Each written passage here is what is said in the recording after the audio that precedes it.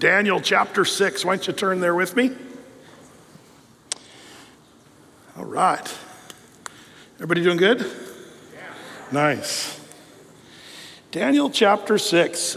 We kind of touched on this on Sunday, but we told everybody on Sunday and Saturday night that they had to wait to this evening to get to the real story of Daniel in the lion's den. What a powerful and amazing story. And it's one that you maybe saw as a child in Sunday school or colored the picture. But we almost have to take a look at this with fresh eyes tonight and say, Lord, give us maybe just new understanding, because all these stories are there to show us New Testament truths, things that are, absolutely true about our walk and our faith and as we serve the Lord. So we're going to try to take a fresh look at that. And it really begins with the king who's now in charge. We saw last week, of course, Belshazzar, the king. He was replaced as he was the last of the Babylonian kings of Babylon. Now we have Darius. Now, the big question is, who in the world is Darius? It was, in old history, there were people that said, several hundred years ago, that there was no such individual as Darius, especially the Bible critics. A few hundred years ago, they were like, yeah, Darius is an invention of the Bible. He never existed. Well, good news, as always, they found, not only did they find that there were Dariuses, but there's actually up to 3 Dariuses that lived during that time that were kings. And this one that we're reading about here is often referred to as Darius the Great, and along with Cyrus the Great. And then you ask, okay, the Medo-Persian Empire and all that. Here's the thing that's kind of interesting is secular history kind of says it differently a little bit than what the Bible says. And you'll hear people that are, on the History Channel or, historians say, well, the Bible got it wrong here and the Bible got it wrong there. But I have found, if you just kind of follow the way we've learned about history, throughout history, is the Bible always ends up proving itself correct. And all the so-called scholars that say, well, we know the Bible's wrong. It's funny how so-called scholars, I think everybody's really skeptical these days, and they should be. Skeptical because there's so many people say, well, we know, and they're kind of proving that they don't know. I hate to hit, this topic because it's always so controversial, but, I remember when I was a kid, they were talking about I was going to be an Arctic freeze. We were entering into the new ice age. If you're my age, do you guys remember that? We were all going into the ice age again because of global cooling. And it was a huge problem. And I don't know why nobody talks about this now, but everybody was talking about it when I was like 11 years old. They're like, oh, the earth is going to, and science tells us, And then it became all about global warming. And then, inconvenient truth. By the way, speaking of inconvenient truth, Al Gore's book how long ago was that movie? Like 20 years ago now, almost. Or was it 20? Here's the thing. I remember back when there was one news item I saw, like 15 years ago, that they went through all the hotels of this one hotel rooms, and they replaced the Bible with Al Gore's Inconvenient Truth. And I thought that's interesting, that they're replacing Gideon Bibles there in this particular hotel. But as it turns out, his book has not withstood the test of time.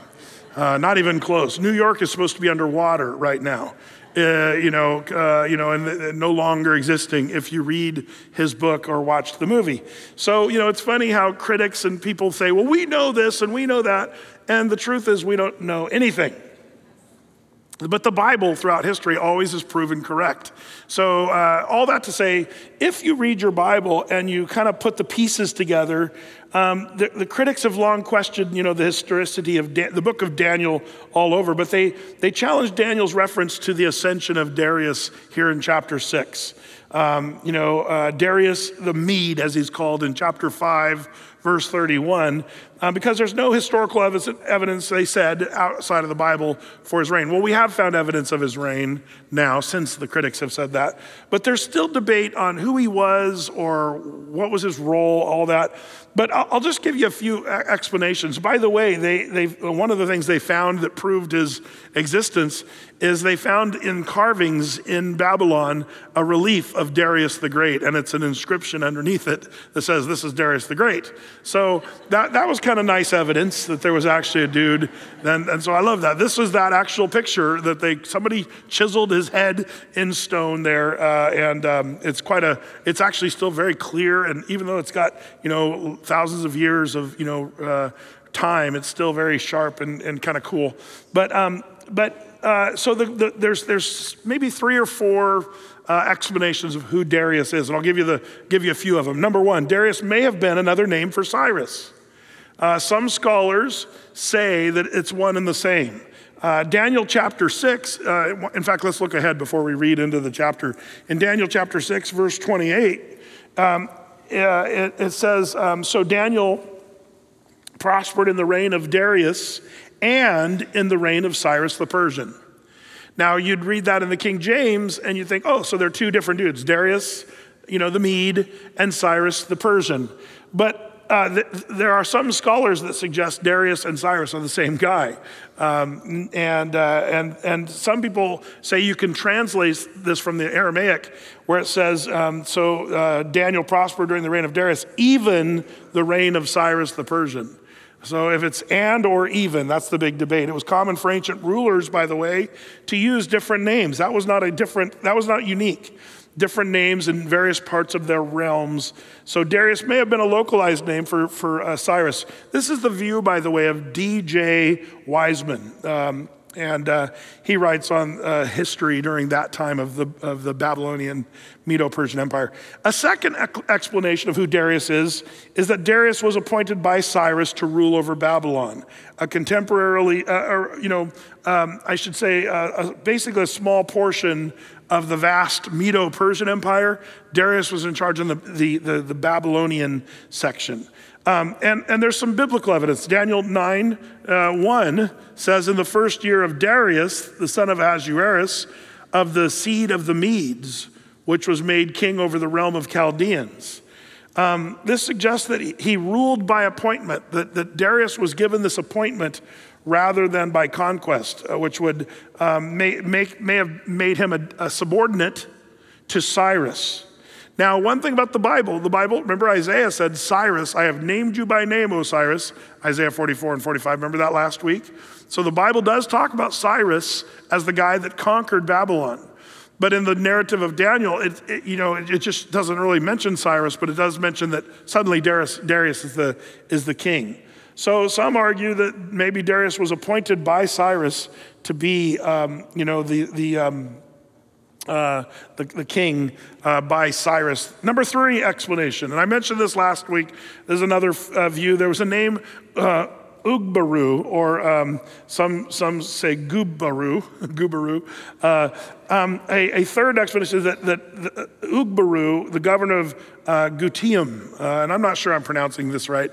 I always have a hard time with pronunciation because I read this stuff. I don't actually hear people say it. So forgive me if my pronunciation is wrong.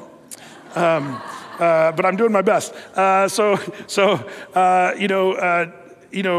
people believe Gubaru or Ugabaru was the alias for Darius, the man Cyrus appointed to rule over Babylon. So that's a name you'll hear bounced around in history, Ugabaru, who was during this time. This is the view of John C. Whitcomb. Darius the Mede is written as sort of a biography of Darius by this guy. Still, the fourth view, others suggest Darius the Mede should be identified with Cambyses, Cyrus's son, who ruled in Persia 530 to 522 BC.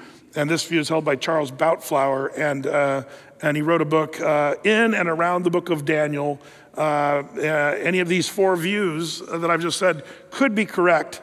But for me, the second one is the one that I think is probably most common and perhaps most preferable among the scholars, that Darius was appointed by Cyrus to rule over Babylon, a comparatively small portion of the Medo-Persian Empire. So that's possibly the deal. The reason I share this with you is because of the confusion here about who Darius really is and how did he get his appointment and what is his relationship to Cyrus. The secularist and the cynic of the Bible loves to use this little question mark as, see, the Bible's full of errors. That's the way they handle it. But you don't have to look at the Bible and kind of be freaked out by these questions. Just because the Bible doesn't give us all the answers on this, it gives us some hints. I just shared with you a couple of them. The Bible doesn't require us to know exactly who Darius was. That's what we're striving for archaeologically or historically. And the Bible doesn't claim to be, telling us every detail that we need to know about every person mentioned. So it's kind of funny when people sort of put that false dilemma on the Bible. When they say, well, the Bible doesn't tell us who Darius is. So la-ti-da, whatever. The Bible doesn't claim to tell us who everybody is in all its detail. What is amazing is when the Bible does tell us who people are, historically, it proves to be true every single time. So go with the Bible. Don't go with History Channel or Discovery Channel, or watch out for all these so-called scholars that say, well, the Bible's wrong on this one. I guarantee they're wrong. And they will be proven wrong, as they've always been proven wrong, over and over and over again. Are you guys with me on that? That's an important thing to know. Don't let people shake your faith. Well, we don't know who Darius is. Whatever. The Bible doesn't even make us have to know who Darius is. But it is cool that the Bible mentions a guy that we only found out in the last few hundred years that he actually existed when the people said he didn't. So Daniel chapter 6 is starting with Darius's reign. And let's see what he does. It says in verse 1 of chapter 6, it says, it pleased Darius to set over the kingdom 120 princes, which should be over the whole kingdom. Now the word princes there, in some of your newer translation, the word is satrap there. What's a satrap? Well, the word prince is probably not the better translation. The word satrap is probably a good translation because it was a sort of a ancient Babylonian or Medo-Persian role of someone who was a governor or appointed as a governor or even a protector of a certain region.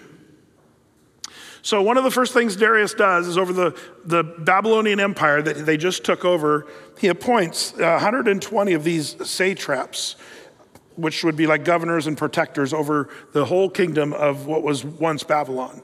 Verse 2, and over these three presidents, of whom Daniel was first, that the princes might give accounts to them, and the king should have no damage.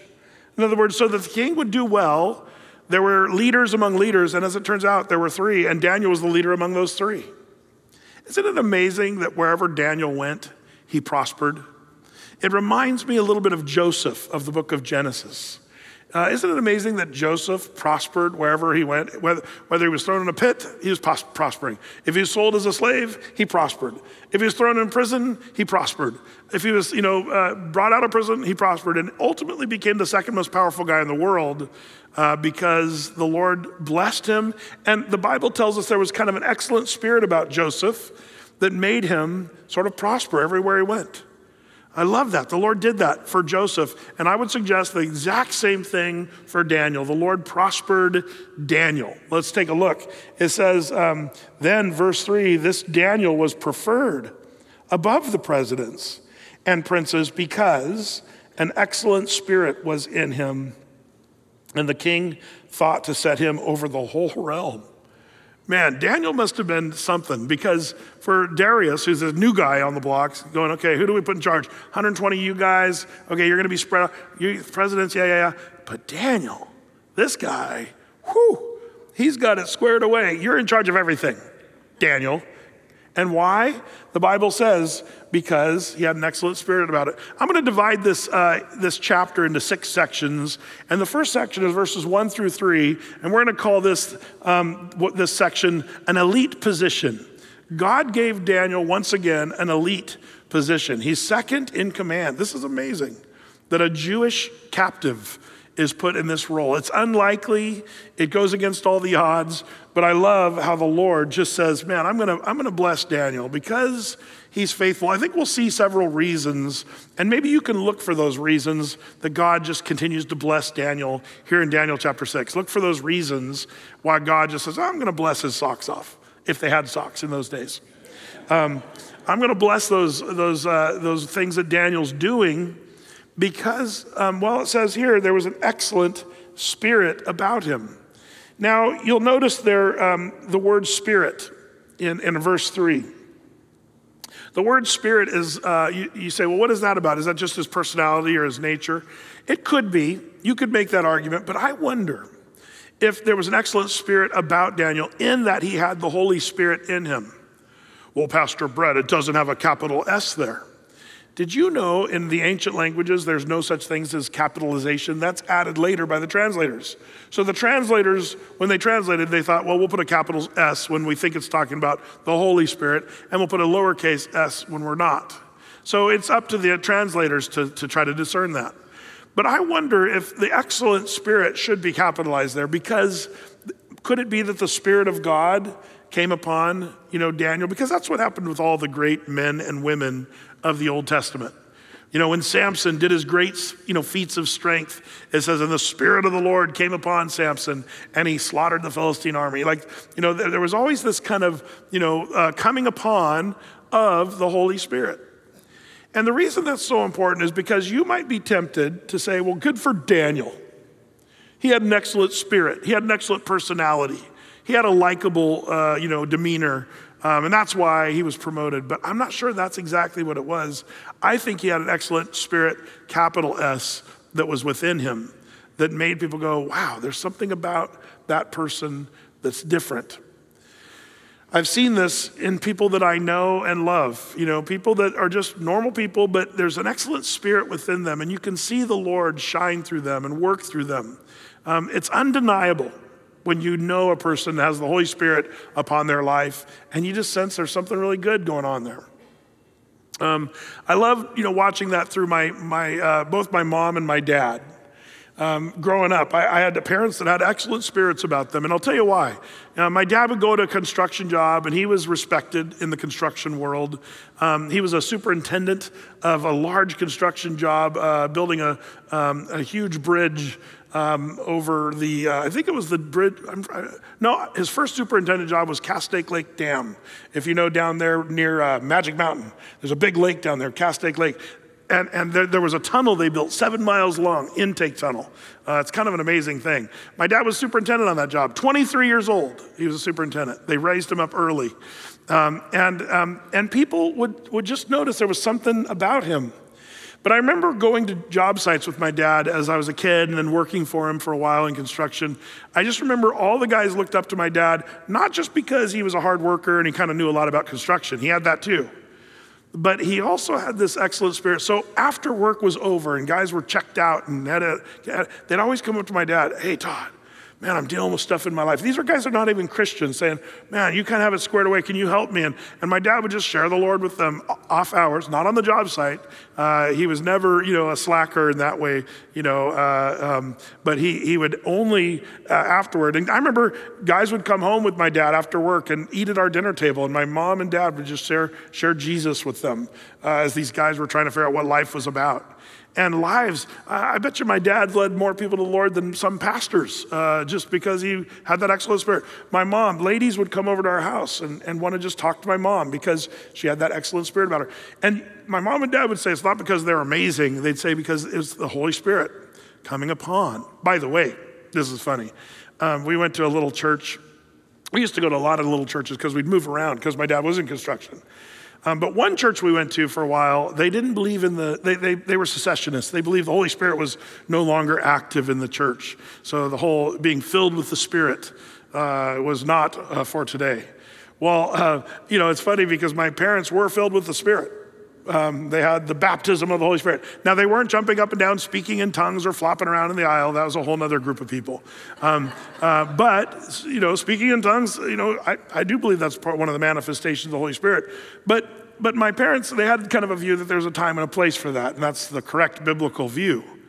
But this church that they were at, someone got wind, Mr. and Mrs. Metter are filled with the Spirit, and they kicked our family out of the church. They never spoke in tongues. They never did anything other than that. They heard rumor that my parents were filled with the Spirit, and they kicked us out. So some churches, they're called cessationists. They're still brothers in Christ, and when they get raptured, they'll realize they were wrong about that. But all that to say, this idea of being filled with the Spirit, I think Daniel had that about him. So when people came, they're like, man, there's just something about you. You say, well, good for your parents and good for Daniel. But I would remind you, in fact, there's a scripture I want you maybe to jot down in your notes. Don't forget Luke 11:13. If you then being evil know how to give good gifts unto your children, how much more shall your heavenly Father give the Holy Spirit to them that ask him? It's there for the asking. That's the thing you think that the Holy Spirit just arbitrarily comes upon a person out of your control. Are you just gonna start flopping around if the Holy Spirit comes upon you? People are afraid of that because they see it on TV. No. But the Holy Spirit, the Bible says in 1 Corinthians 14, the spirit of the prophet is subject to the prophet. In other words, the person who has the filling of the Spirit does still control their body and their mind and their mouth. There are people that are trying to say, I couldn't control it. I just jumped up and started flopping around and speaking in tongues. No, it's not biblical. The spirit of the prophet is subject to the prophet. So don't let it freak you out. I think because of all the freaky stuff that's happened with the Holy Spirit, people throw the baby out with the bathwater, so to speak. It's really a big mistake.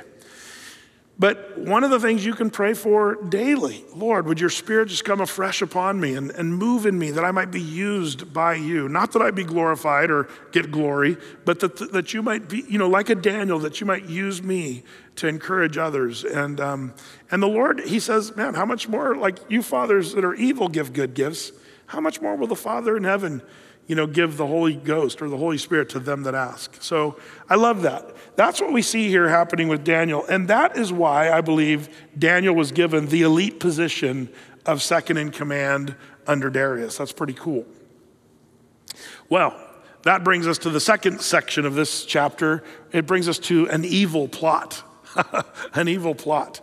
It says here in verse 4, then the presidents and princes sought to find occasion against Daniel concerning the kingdom, but they could find none occasion nor fault, forasmuch as he was faithful. Neither was there any error or fault found in him. Now remember, Daniel's second in charge over all the kingdom.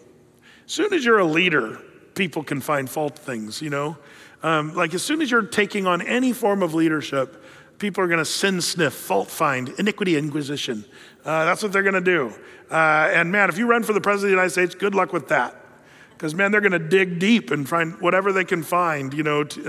We've really reached a painfully evil era in our culture to sort of dig for dirt on every single person that we can think of.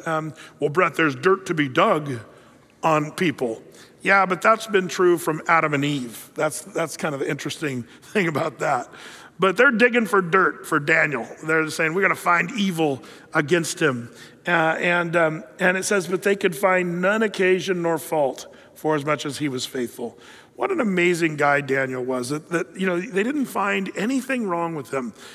Even being an older guy now, he's in his older years, and they still couldn't find anything. This reminds me really of something that the Bible teaches about, because some of you might say, again, good for Daniel, Mr. Goody Two-Shoes, but I struggle and I sin. And people wouldn't have to look very far to find fault in me. So good for Daniel, bad for me. Well, I gotta remind you, don't you know that the Lord is working on you?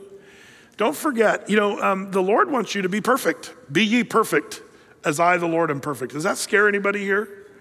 How far away are we from that? Well, it depends on your perspective. There's a perspective that you need to know about. In fact, let me go over some of the biblical things about perfection. There's three main kind of perfections in the Bible. And the first one's my favorite. It's called positional perfection. And there in Hebrews chapter 10, verse 14, it says this, for by one offering he hath perfected forever them that are sanctified. That's positionally in Christ. In Christ Jesus, you are declared perfect, even though we know you're full of sin, and me too. But the Lord robes us in his righteousness. He imputes upon us his righteousness. And so you are going to be deemed perfect before God because of this positional perfection. You are perfect right now. If you're a Christian, you have positional perfection because of the cross of Jesus Christ. I love that one. That's my favorite. The second one is what I'd like to call progressive perfection. You see that also in the Bible, 2 Corinthians 7:1. It says this, having therefore these promises, dearly beloved, let us cleanse ourselves from all filthiness of the flesh and spirit, perfecting holiness in the fear of God. See, while we're positionally in Christ perfect, practically you and I, we know that we're still a work in progress. Positionally, we're perfect. Practically, the Lord is progressively growing us. And hopefully as we're walking with the Lord, we're moving closer and closer to that perfection practically. Some of you, when you were first saved, you were very practically still quite the sinner. And then what happened is you started realizing, doing coke is probably not something a good Christian does. And you're like, okay, meth, yeah, I'm gonna stop the meth and prostitutes, and okay. And you started realizing, that's not good. But what happens, by the way, when you do that stuff after 10, 15 years, pretty soon, no more, meth, no more prostitutes, no more, you've cleaned some, but what happens is you realize what a wretched sinner you are even still. And maybe some of the stuff you were doing before, in some ways, it's worse than the big things that you thought were huge. Isn't that what Paul meant when he said, I, Paul, am, as an old man, he said this, am the chiefest of sinners. He didn't say I was the chiefest of sinners. He says I am. Because he knew he was progressively moving toward perfection. 2 Corinthians chapter 7, verse 1. But then there's another perfection that you should also be glad about. This is my second favorite one. And that is promised perfection. There's several passages I could give you, but this one, Ephesians 5:27, speaks of Jesus, how he washes his bride, that's you and me, the church. And it says that he might present it to himself a glorious church, listen, not having spot, nor wrinkle, nor any such thing, but that it should be holy and without blemish. There's a promised or ultimate kind of perfection that's coming when we stand before the throne, where Christ presents us as his bride, spotless, without wrinkle, without any such thing, holy and without blemish. That's the promised perfection. So it all works out good in the end. And those are the various kind of perfections. So don't be discouraged when you read about a guy like Daniel and you're like, well, good for him. He was Mr. Perfect.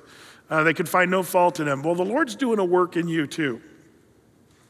Don't resist that work, by the way. Let the Lord chip away at some of the rough edges in your life, and don't be stubborn, but let the Lord start to show you the areas that need to be, fixed. And some of you may have given up long ago because you just knew you're a sinner and you haven't really made much progress. But I want to encourage you, keep plugging away, and the Lord will progressively keep working on you.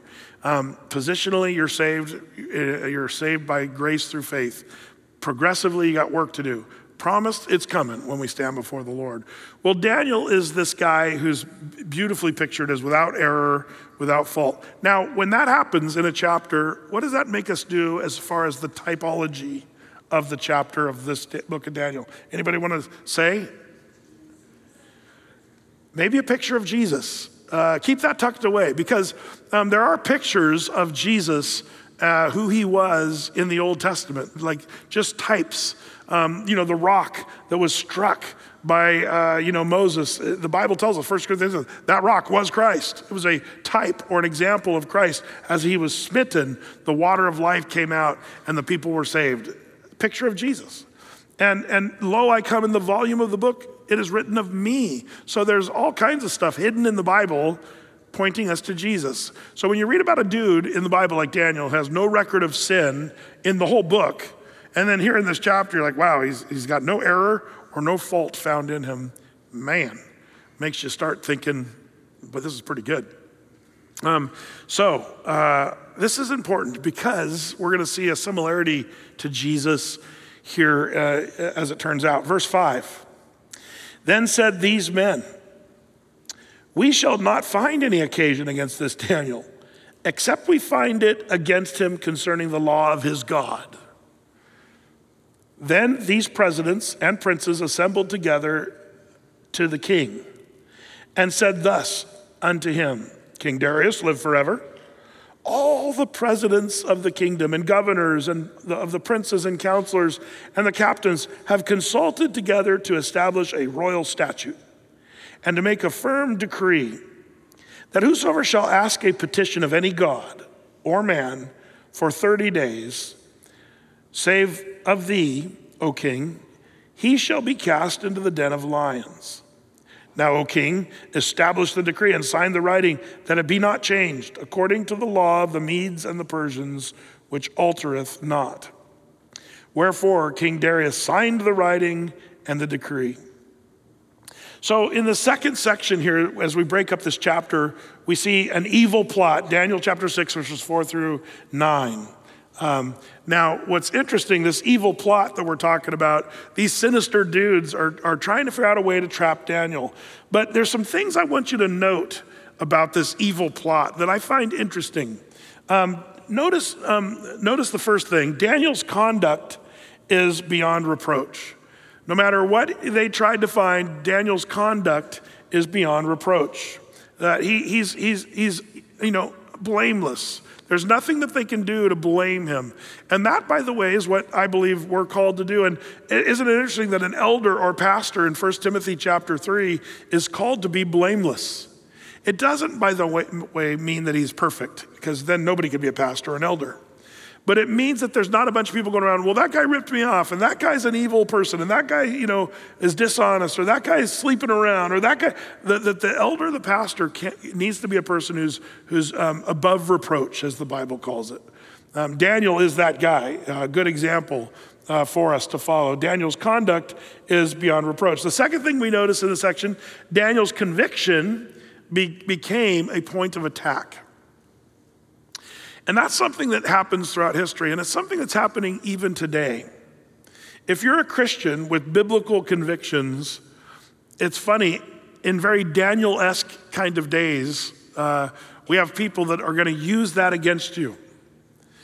People that want to use, your religious liberty against you and make you look like an idiot or give that as reason to accuse you. We talked about on Sunday, about the law of Romans, 13 and the laws of the land and obeying the authorities. And when do you disobey the laws of the land? We talked about that.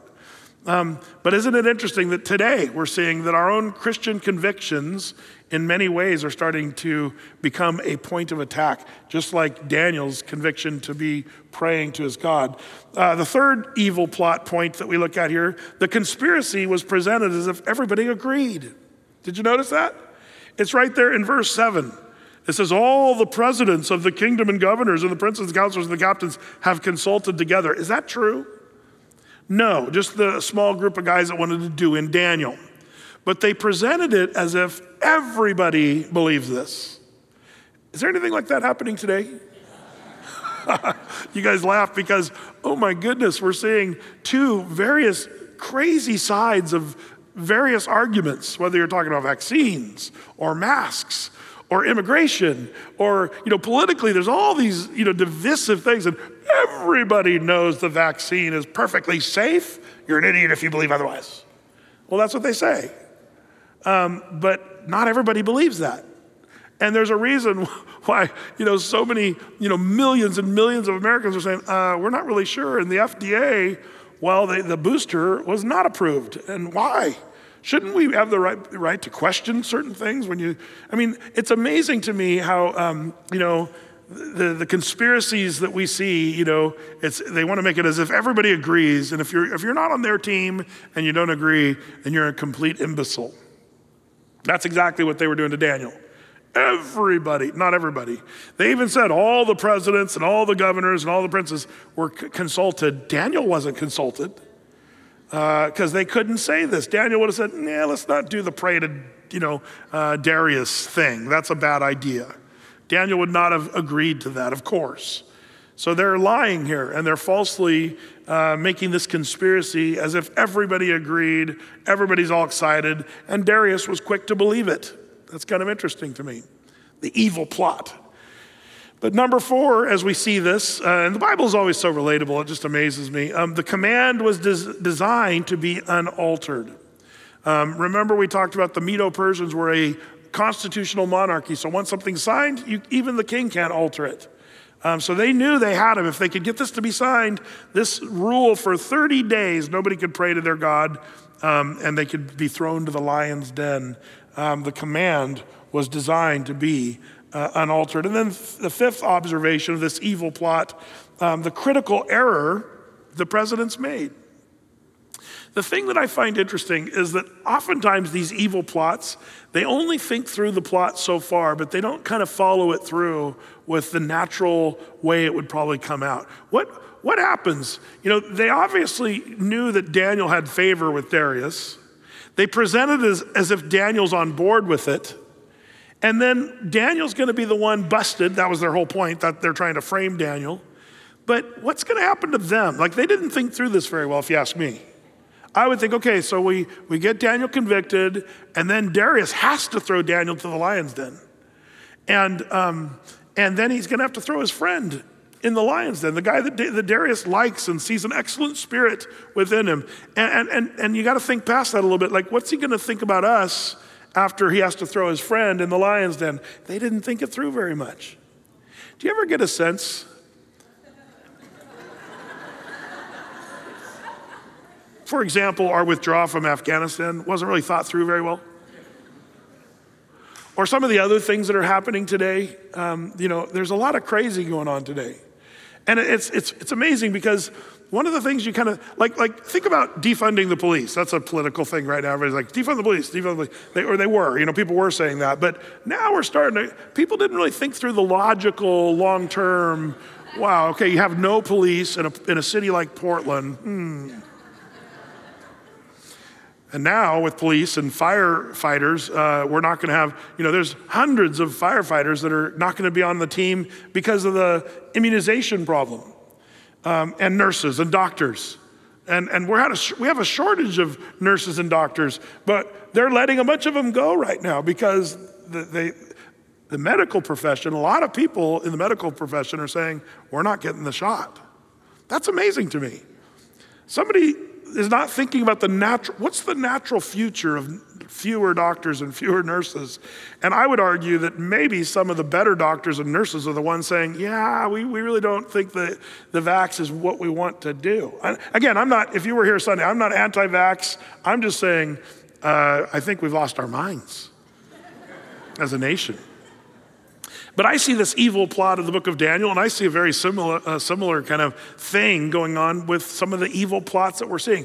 Now you say, well, Brett, who's behind this evil? Are you saying it's Joseph Biden? No. Boy, I got to resist some things here.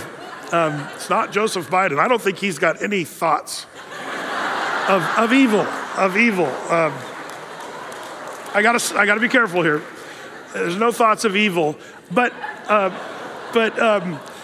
here's what I do believe, that Satan has an evil plot, that he wants to bring the world into the position where he wants the one world government, he wants the one world economic community, and he also wants a one world religion. And the book of Revelation tells us that's what's going to happen in the end times.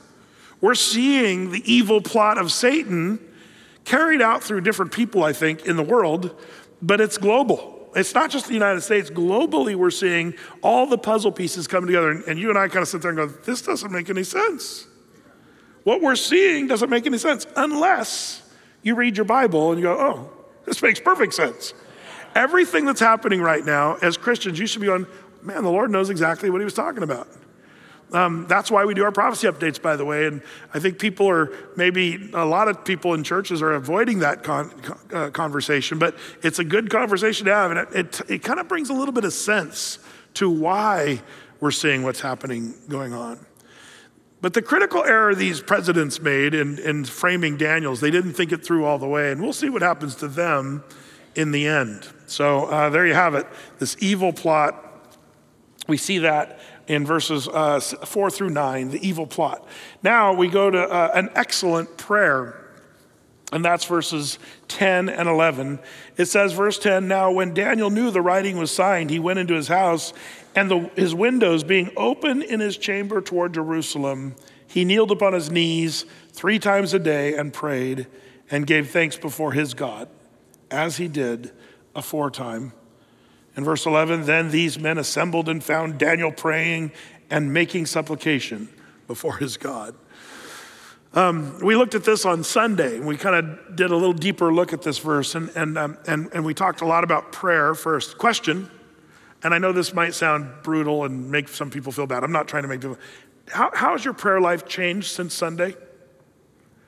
Or since Saturday when we gave this talk about prayer, and we talked about morning, noon, and evening. We gave a bunch of talk about prayer. Did that change anything between last Sunday and now? Just something to think about. Remember, we don't want to be just hearers of the word. We want to be doers of the word. And I'm just asking, this is a good point for us to check. Did we get anything from Sunday? That's something I have to ask myself.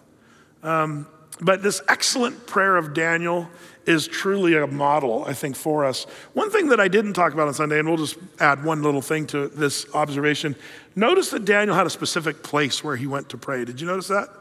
Where he did always before. He'd go to this place in his house where he'd open up the windows and kneel toward Jerusalem. We talked about that on Sunday. Why toward Jerusalem? Why did he open the windows? All that stuff. But he had a place that he did always, and he went to pray. Do you have a place where you go that's, you can carve out some time? And these days, it's not just a place, it's a isolation that you're looking for. Put your phone down and focus on the Lord. I feel like we're so distracted. Daniel went to a little place where he knew he could pray and seek the Lord undistracted and do it biblically. And I think we should also look for that place where we're undistracted from all electronics and all that stuff. But we see here this excellent prayer. And that brings us to the next section of this, the effective protection of God given to Daniel here in verses 12 through 23. Let's take a look. It says here in verse 12, then they came near and spake before the king concerning the king's decree. Hast thou not signed a decree that every man shall ask a petition of any god or man within 30 days, save of thee, O king, shall be cast into the den of lions? And the king answered and said, the thing is true, according to the law of the Medes and Persians, which altereth not. Then answered they and said before the king, that Daniel, which is of the children of the captivity of Judah, regardeth not thee, O king, nor the decree that thou hast signed, but maketh his petition 3 times a day. Then the king, when he heard these words, was sore displeased with himself, and set his heart on Daniel to deliver him. And he labored till the going down of the sun to deliver him. How do you think Darius was trying to deliver Daniel? Man, he had to find a loophole. He had to find some kind of loophole that would get him out of the law that he signed. Now, this is an interesting thing. I find this phrase very important for you and me to know, and that is that Darius was displeased with himself. And by the way, this is what sin always does. When you do something that makes you realize, man, I'm such a loser. What have I done? If you're one who's saying, man, I feel angry at myself. Well, you have to understand, often that's because of sin. You've done something sinful. And by the way, this is just something that, I have to remember, and you do too, is when you are displeased with yourself, make sure that you confess your sins before the Lord. Because that's the problem. Darius was lifted up with pride. He thought, I'd like for people to pray to me. That's a good idea. And he signed a stupid law, and he was flattered by these wacko presidents, and he gave in to something that was really a Looney Tune idea to begin with. And now, because of his sinful, prideful act of having people sign, or him signing that law into action, now he's like, I'm so displeased with it. Have you ever been displeased with yourself? Man, you just go, I can't believe it. Paul's like this, isn't he? In the book of Romans, when Paul says, I do the things I don't want to do, and I don't do the things I do want to do. Man, that's the plight of the person who's trying to walk with the Lord. We all find ourselves in moments where we're displeased with ourselves, but this is what sin always does. You'll find yourself displeased with yourself. And verse 13 kind of cracks me up. These people, they're just asking for it, if you're asking me. Because they say, King, didn't you sign a decree? And the king's like, yeah. Well, that Daniel, it's like on the playground when you're in 2nd grade. That Brett did this. And it's like this little tattletale thing. Man, they're just cruising for a bruising if you're asking me. These guys, that Daniel, and they're forgetting one of your close friends, the guy who put second in charge of the whole kingdom, that Daniel. Man, you could just tell they're sort of dripping with they feel like they have been maligned somehow by Daniel being put in such a high power. You just see their envy and jealousy and their ugliness coming out. And man, that can happen to all of us. Just the ugliness coming out when you're talking against someone. It's always interesting because, you'll never get ahead by putting others down. And that's what these guys are trying to do. They're trying to put Daniel down, but you're never going to get ahead with that. And they're saying, that Daniel, what a painful deal. Well, verse 15 says, then these men assembled unto the king and said unto the king, know, O king, that the law of the Medes and the Persians is that no decree nor statute which the king established may be changed. You better keep your word on this one, king. Now they're playing with fire right now, or lions as it were. These guys are just dumb, if you ask me. Remember they hadn't thought through the whole thing very well? This proves it right here. Remember, king, you signed the decree, but they're forgetting he can sign whatever decree he wants to tomorrow. I decree anybody who's called a counselor or president to be, thrown into the lion's den. Like, that's all he has to do. Sign it. It's, you're done. Like, he's got all the power, even though it's still a constitutional monarchy. These guys are forgetting that. And so, and then it says in verse 16, then the king commanded, and they brought Daniel and cast him into the den of lions. Now the king spake and said unto Daniel, Daniel, thy God, whom thou servest continually, he will deliver thee. Isn't that something? Here's this pagan Medo-Persian king saying, Daniel, that excellent spirit I know about you, there's something about that God that you, well, what was he accusing Daniel of? Daniel was a guy who they said he serves his God continually. And we see this several times. We'll see it before this chapter's over again. That's one of the things they said of Daniel. Daniel serves his God continually. Man, I love the persistent walk that Daniel had with the Lord. He wasn't an up and down believer. He wasn't a fair weather Christian, if you would.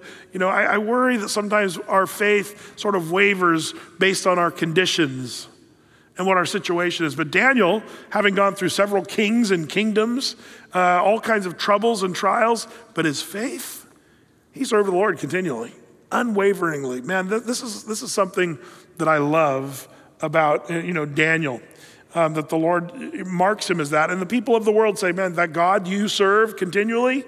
Even Darius has enough faith watching Daniel's faith saying, that God that you serve, he'll deliver you. And the thing that's amazing here is Darius is actually right about this. He's this pagan king who's right about Daniel's God, even though Darius isn't really calling it his God. Well, let's read on. Verse 17, and a stone was brought and laid upon the mouth of the den. And the king sealed it with his own signet and with the signet of his lords, that the purpose might not be changed concerning Daniel. Verse 18, then the king went to his palace and passed the night fasting. Neither were instruments of music brought before him, and his sleep went from him. Now this kind of cracks me up. This gives us a little snapshot into the life of a king in those days. Tonight, no musicians. It's like I'm too troubled to have the Beatles come in tonight and sing some songs, or like whatever band would come in and play his little music to woo him to sleep. Like, this is the life of a king in those days. Yeah, no musicians tonight. That's interesting, but he's fasting. This is interesting. This is how much Darius, this king, cares about Daniel. You get a sense that Darius is super bummed by his stupid decision. And he's really, whatever he's doing, it doesn't say that he was praying and fasting. He was just fasting. Now, there were practices of fasting before other gods in these times. So we don't really know where Darius is at, but you almost get a sense, and maybe you were told this by your Sunday school teacher, but you almost get a sense that Darius might be seeking the true and living God. Maybe he's asking, oh God of Daniel, please, you kind of wonder if he's fasting and asking of the God of Daniel. Like, I don't know. But we're going to see Darius get closer and closer to an understanding of who Daniel's God really is. And so he says, thy God whom thou servest continually. And then he goes and fasts and stays up all night. Well, verse 19, then the king rose very early in the morning and went in haste to the den of lions. And when he came to the den, he cried with lamentable voice unto Daniel, and the king spake and said, Daniel, O Daniel, servant of the living God, is thy God, whom thou servest continually, there it is again, able to deliver thee from the lions? Now I wonder how long Daniel waited before he answered. I picture Daniel sitting on some rocks down there, just kind of with the cats, kind of. I don't know. We'll have to check out the video. Then verse 21, Daniel said unto the king, O king, live forever. Now pause for a second. Daniel shouldn't have said that. Well, I wonder if Daniel, that's the thing they said of kings. O king, live forever, as sort of a way to sort of butter him up. First of all, Daniel has no reason to butter up Darius at this point. Would you agree? Like there's nothing in it for him at this point. What more could he do to Daniel to where, but I wonder if Daniel has a better insight that maybe Darius is going to live forever, because of a belief. I wonder if Daniel's saying this sort of as a statement of faith. I don't know. It's interesting to think about, though. Daniel said unto the king, O king, live forever. My God hath sent his angel and hath shut the lions' mouths, that they have not hurt me. For as much as before him innocency was found in me, and also before thee, O king, I have done no hurt. Man, I love this. God delivers Daniel from the mouth of the lions. And what does it say here? He sent his angel. He sent his angel and shut the lion's mouths. The question is, who is this angel? And it could be any number of things. It could be Michael the archangel, could be Gabriel, probably not. But it could be, and you can dig in this one a little bit, but it could be the angel of the Lord, which would be the same sort of appearance that Jesus showing up in the fiery furnace. It could be Jesus who came in and showed up in the lion's den. It could be. That term in the Old Testament, often we see the angel of the Lord. It could be Jesus, a Christophany of Christ. So some argue that this is the angel of the Lord, but I wouldn't die on that battlefield, but my God has sent his angel and has shut the lion's mouth. That's how it worked out. Now, this is pretty cool because I believe there's many lessons. Probably the most obvious, I think, is that sometimes the Lord allows us to be in situations where you think you're toast, but the Lord, he comes through. And sometimes I wonder if the Lord allows us to get to some of these places where he wants us to trust in him. Daniel seems to have no problem with this. He's thrown in the lion's den. He doesn't ever seem worried. He always seems calm. He's always cool and collected when he talks. But I love it. He doesn't freak out. Get me out of here. Yeah, I made it through the night. Now get me out of here. None of that. Like, yeah, the Lord delivered me. The angel came and shut the mouths of the lions. What about the paw? What about the paws of the lion? Have you ever seen the paws of a lion? I mean, Daniel must have fallen asleep that night, just kind of scooched one of the paws over, used it as a pillow, just kind of, I don't know, but the angel had shut them out and held the paws back, apparently. I love this. The Lord just completely delivered Daniel from his predicament. Can I remind you that this is what the Lord wants to do for all of us? His word tells us this over and over and over again. Let me go through some of my favorite Psalms, by the way, that remind you of this. You can quickly jot some of these down, maybe in your notes. One of my favorites, Psalm 6, verses 8 through 10. Depart from me, all ye workers of iniquity, for the Lord hath heard the voice of my weeping. The Lord hath heard my supplication. The Lord will receive my prayer. Let all mine enemies be ashamed and sore vexed. Let them return and be ashamed suddenly. Do you feel falsely accused and attacked by people? Because that's what these guys did to Daniel. But Daniel was a guy who knew what it was to put his trust in the Lord. And you might have accusers or people who are falsely accusing you. And by the way, one thing you should remember is the word falsely accusing. That's kind of important. Jesus had a bunch of people accusing him falsely of all kinds of things. And if you're trying to make your argument, well, I'm just not going to say anything because I'm just being accused but as long as the accusations are false, if they're legit, then you probably can't use I'm just being like Jesus thing. That's where you got to confess your sins. And then you can ask the Lord for help. But until you confess, but anyway, I think it's funny how people kind of turn this around. But if you truly are being falsely accused of stuff, man, the Lord says, let your enemies be ashamed and sore vexed. Let them return and be shamed suddenly. Psalm chapter 7, verses 1 and 2. O Lord my God, in thee do I put my trust. Save me from all them that persecute me and deliver me, lest he tear my soul like a lion, rending it in pieces while there is none to deliver. David is the guy who killed a lion and a bear.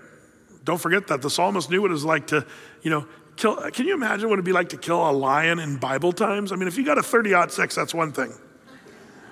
But when you got a slingshot with a little rock, how close do you have to get to the lion before you can actually kill it, It's kind of interesting. But I love how, David sort of gives us these Psalms. Psalm 9, verses 9 through 10. The Lord also will be a refuge for the oppressed, a refuge in times of trouble. And they that know thy name will put their trust in thee. For thou, Lord, hath not forsaken them that seek thee. Man, I love that. Psalm 17, verses 6 through 12. I have called upon thee, for thou wilt hear me, O God. Incline thy ear unto me, and hear my speech. Show thy marvelous loving kindness, O thou that savest by thy right hand them which put their trust in thee from those that rise up against them. Keep me as the apple of the eye. Hide me under the shadow of thy wings from the wicked that oppress me, from my deadly enemies who compass about me. They are enclosed in their own fat. With their mouth they speak proudly. They have now compassed us in our steps. They have set their eyes bowing down to the earth, like as a lion that is greedy of his prey, as it were a young lion lurking in secret places. You see, the psalmist actually talked about lions, and it's interesting because that's something that we have to be aware of. We'll talk about that in a second. But all that to say, Psalm 18, we'll finish with this one. I will love thee, O Lord, my strength. The Lord is my rock and my fortress and my deliverer. My God is my strength in whom I will trust, my buckler and the horn of my salvation and my high tower. I will call upon the Lord, who is worthy to be praised. So shall I be saved from mine enemies. If you're in a Daniel-esque kind of situation where people are falsely accusing and wanting to do you in, man, you can remember that this is God's specialty. He's got all kinds of scripture that tells us that he will deliver us from our enemies. And we can put our trust in the Lord. And so I love this. What a great and beautiful section here of this passage of the deliverance from the lions. But that brings us then to what we're going to call, let's read. What verse did we just end on here? Verse 23. It says, verse 23, then the king was exceeding glad for him, and commanded that they should take Daniel up out of the den. So Daniel was taken up out of the den, and no manner of hurt was found upon him, because he believed in his God. Why was Daniel not hurt? Because he believed in his God. It's called faith. Just believing what the Lord can do to save you, and just trusting in the Lord. That's what Daniel does. I love this. So we have here the kind of the end of this section, of what's going on here, the effective protection of God. Well, that brings us to the next one, an extreme punishment. What's going to happen to the rulers and presidents who made all this stuff happen to begin with? Verse 24. And the king commanded, and they brought those men which had accused Daniel, and they cast them into the den of lions, them, their children, and their wives, and all the lions had mastery of them, and brake all their bones in pieces, or ever they came at the bottom of the den. Their bodies didn't even hit the floor. Now, some of you are saying, but Brett, why are the women and the children thrown in here? Don't know. That wasn't God's decree. That was Darius flipping out. I'm just going to say it. God didn't say, okay, throw them in. And see, sometimes God gets blamed. Well, why does the Bible say they threw their kids in? God didn't do that, nor did Daniel. That was Darius having a temper tantrum. Now, I think we'd all say, good for them if it was just the guys, but the wives and the kids? But there is a truth here that I need to express that I think is important. because the Bible doesn't condone this. God doesn't condone this. Daniel doesn't condone this. But it is, in fact, what happens. What do you mean? I have found that when we sin and when we do evil stuff, it hurts the people that are closest to us as well. You see this when a mother or a father sins, the kids are often, sadly, the ones that are the brunt end of the trouble. Divorce, it's the parents' mistake, but it's so hurtful to the kids. Oh, I've seen this for so many years. Some of you say, "But you shouldn't be so hard on divorce."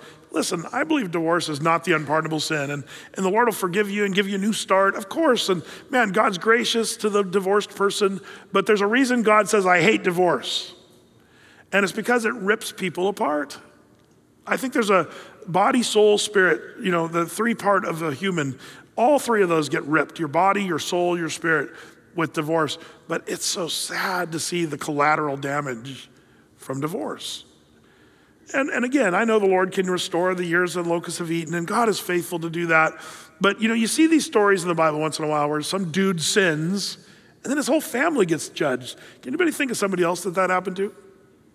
Somebody said it. Achan. Achan took of the accursed thing there at Jericho, and because of his sin, his whole house, his wife, and his kids are all burned in fire. That's the problem. So we have here an extreme punishment. But beware, sinner. When you and I sin, it's not just you that's going to pay the price. Oftentimes, the repercussions of sin kind of go past you and can hurt some of the people you love the most. And I think this is a classic example of that. We have extreme punishment there in verse 24. Well, that brings us to the final section, verses 25 through to the end here. An exaltation proclamation. What's that? Well, it says, verse 25, "Then King Darius wrote unto all the people, nations, and languages that dwell in all the earth." So this is a big proclamation over the whole earth. "Peace be multiplied unto you." Now, who's he starting to sound like? Paul the Apostle. That's just like Nebuchadnezzar. "Peace be multiplied unto you." Like, this is a changed dude. And he says in verse 26, "I make a decree that in every dominion of my kingdom, men tremble and fear before the God of Daniel, for he is the living God and steadfast forever. And his kingdom, that which shall not be destroyed, and his dominion shall even be unto the end. He delivereth and rescueth, and worketh signs and wonders in heaven and in earth, who hath delivered Daniel from the power of the lions." So this Daniel prospered in the reign of Darius and in the reign of Cyrus the Persian. This exaltation proclamation, the king is starting again to sound like the Apostle Paul. This is the effect that Daniel had on the people that he was around. People came to know the Lord when they were hanging around Daniel. Some of you are like that, where people start hanging around you and they start changing. Are you the hammer or are you the nail? That's the question. Daniel was a hammer. Wherever Daniel went, he changed them. He influenced them. He drove them to the Lord. But some of you are people that are, instead of being the hammer, you're the nail. You're driven. So when you're working out with your friends at the gym, you're driven more in nasty jokes and a few cuss words here and there, and sort of leaving your Athey Creek thing behind a little bit because you're with your bros at the gym.